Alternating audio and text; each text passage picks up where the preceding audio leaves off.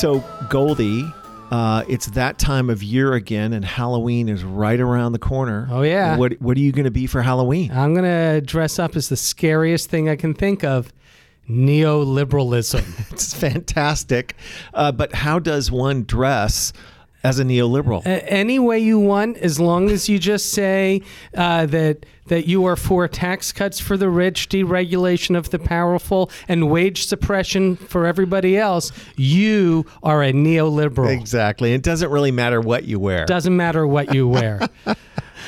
But you had, for Halloween, you had a great idea for a special edition of Pitchfork Economics. Exactly. It's Trickle Down or Treat. Ooh, our spooky Halloween edition. Super scary. And honestly, there isn't anything scarier than terrible neoliberal economic ideas. So if you think slashers are dangerous, oh my or God, mummies, you've never met an economist. Exactly. They've killed more people than all the scary monsters in the world combined. They really have. It is quite astonishing. I mean, if you consider what steps you could take to harm people at scale. That's right. Freddy Krueger's got nothing on Milton Friedman. Exactly. I mean, if you really want to really bring harm to millions and millions of vulnerable families, convincing people that raising wages kills jobs is a far meaner and more sinister thing to do than chainsawing a few of them in half. Right. And so for a change of pace, instead of coming on and talking to us, Nick, we asked some of our past guests to leave us a voicemail and tell us about the scariest neoliberal tricks. I love it. I love it. It is going to be a very spooky episode. And I do think, in all seriousness, there's a lot of these ideas that truly are scary and terrible and mean and awful and evil. And we want to have a Halloween special devoted to it. Okay, so get the kids out of the room, turn the volume down low so they don't have nightmares. Exactly. And get ready to listen to spooky Trickle Down or Treat.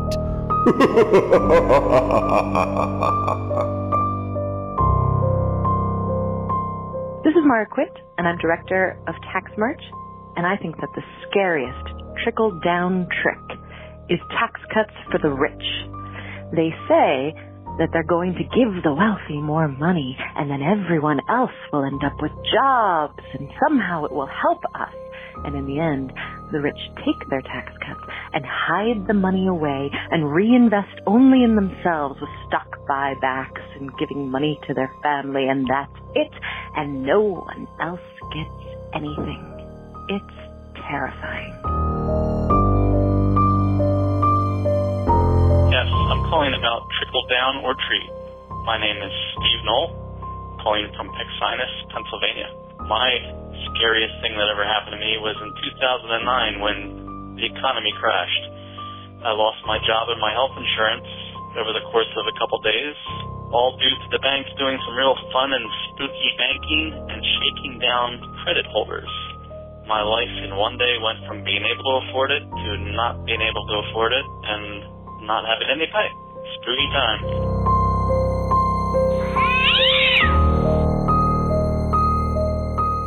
Hey, I'm Ben Zipperer. I'm an economist at the Economic Policy Institute in Washington, D.C., and my favorite scare story is how the minimum wage actually hurts low-wage workers that you naively think it might help. The economy destroying minimum wage is one of those zombie tales that you might think it has been laid to rest, but it keeps coming back from the dead. In the real world, however, we know that the minimum wage is one of the most well-studied topics in economics, and the average study finds that minimum wages actually help low-wage workers. They have no effect on employment, and it raises low-wage workers' wages and reduces the number of families in poverty. Happy Halloween! Hello, Pitchfork friends. This is Stephanie Kelton, Professor of Economics and Public Policy at Stony Brook University. Ghosts and goblins don't scare me, but the thought of losing programs like Social Security and Medicare scare the hell out of me. These are two of America's most important and most popular programs. The trickle-down trick says they're unsustainable, that we can't afford them. That's not just wicked, it's wicked wrong. The truth is, not only can we afford to maintain these programs, we can afford to build on them by expanding Social Security benefits and moving to Medicare for all. Don't believe me? Check out my Pitchfork episode to learn more.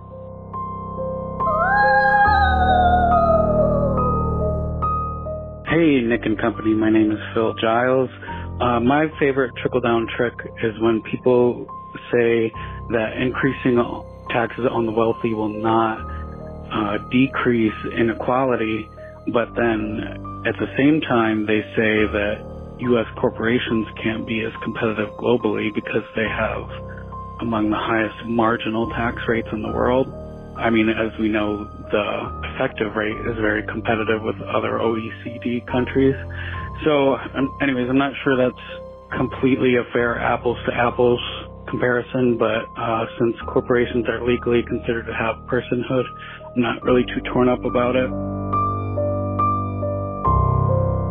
Well, this is Larry Michel, an economist with the Economic Policy Institute and friend of Pitchfork Economics. I want to give an example how messed up employment law is and how it reflects the power of employers to enforce things on workers that they don't want.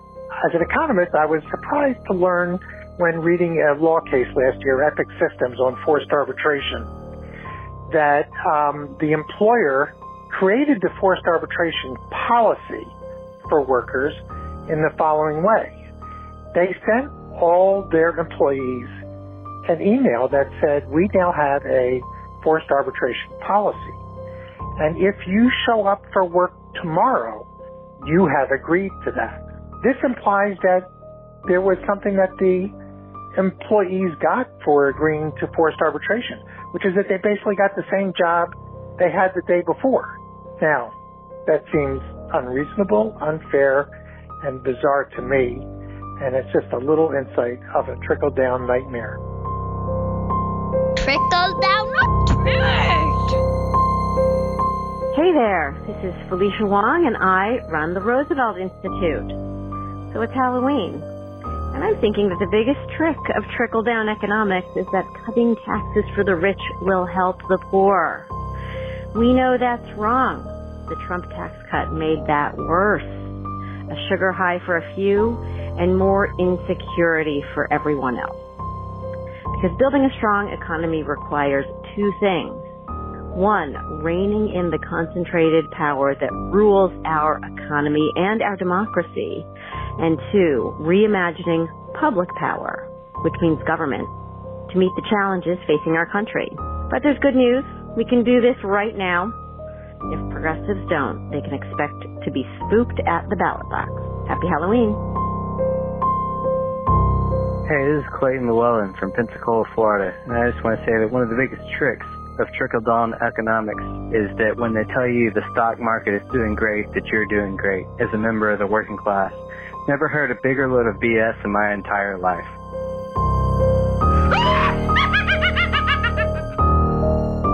This is Chris Liu, and I served as the Deputy Secretary of Labor under President Obama.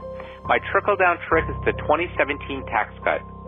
When Donald Trump and his friends in Congress were pushing for passage of this legislation, they promised that the tax cut would create jobs.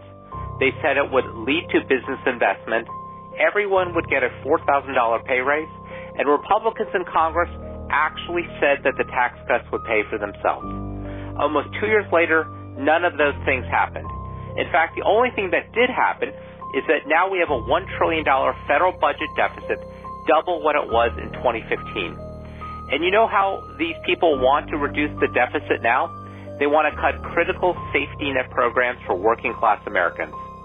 Sadly, this is the same trickle-down trick that's been played on us for decades. And the effects of this trick are going to last with us for many, many Halloweens. I'm not going to leave my name because of the story I'm about to tell, but I work for Pfizer, and this is my spookiest trickle-down story a few years back. Everyone in research received a base pay reduction, anywhere between 7.5% and 15%. but it was spun up to us as a bonus eligible. So essentially what happened is we received a base pay reduction bonus.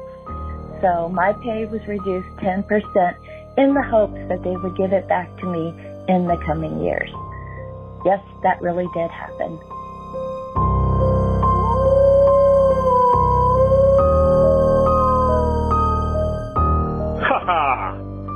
Happy Halloween, Nikanawa. My favorite trickle-down clown trick is the idea that the rich create jobs when we know the true job creator is a strong and vibrant middle class.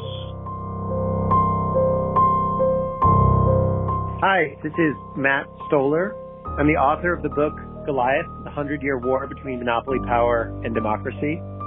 So I'm going to talk about monopolies. The greatest trick that monopolists play is to tell you that their service is low cost or free, that monopolies are good for consumers. Let's take Facebook.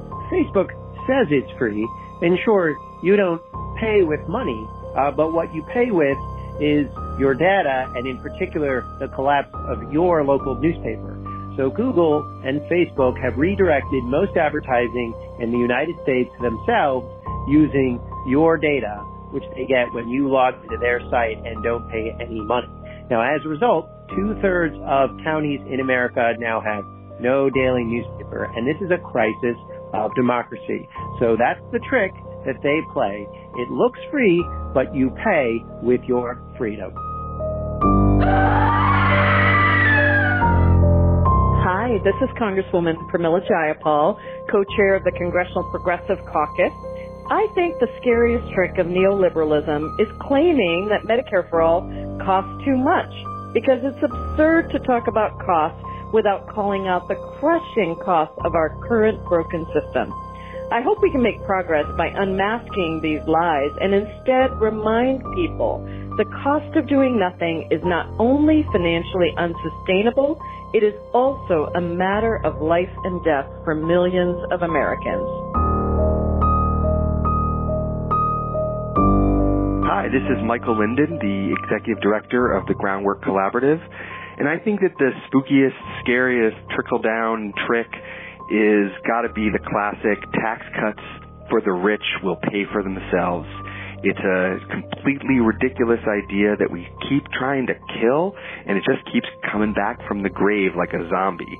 And it's totally false, and it's used every single time to justify tax cuts that benefit only rich people and to take money from working people and funnel it into the pockets of people at the top. And as many times as we try to drive a stake through its heart, it always rears its ugly head again. So that's got to be the spookiest trickle-down trick.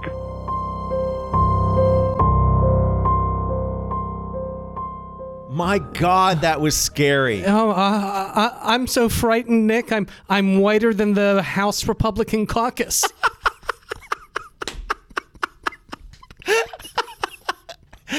Oh, snap.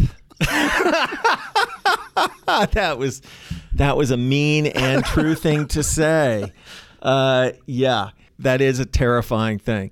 So, Goldie, what neoliberal idea do you think is the scariest? That economics is a science. Oh, that's true. Yeah, that is an incredibly terrifying and scary idea. Because if it is a science, then it means there's absolutely nothing we can do about it. Exactly. And that's frightening. Yeah.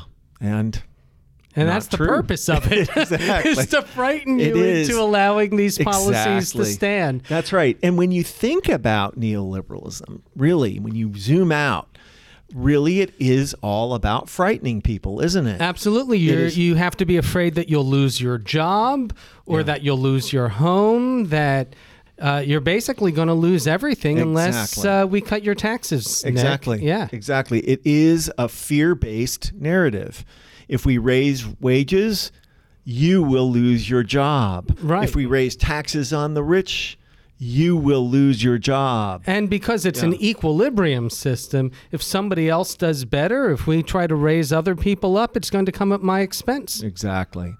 So we have learned a lot about how scary trickle-down is and neoliberalism in this episode.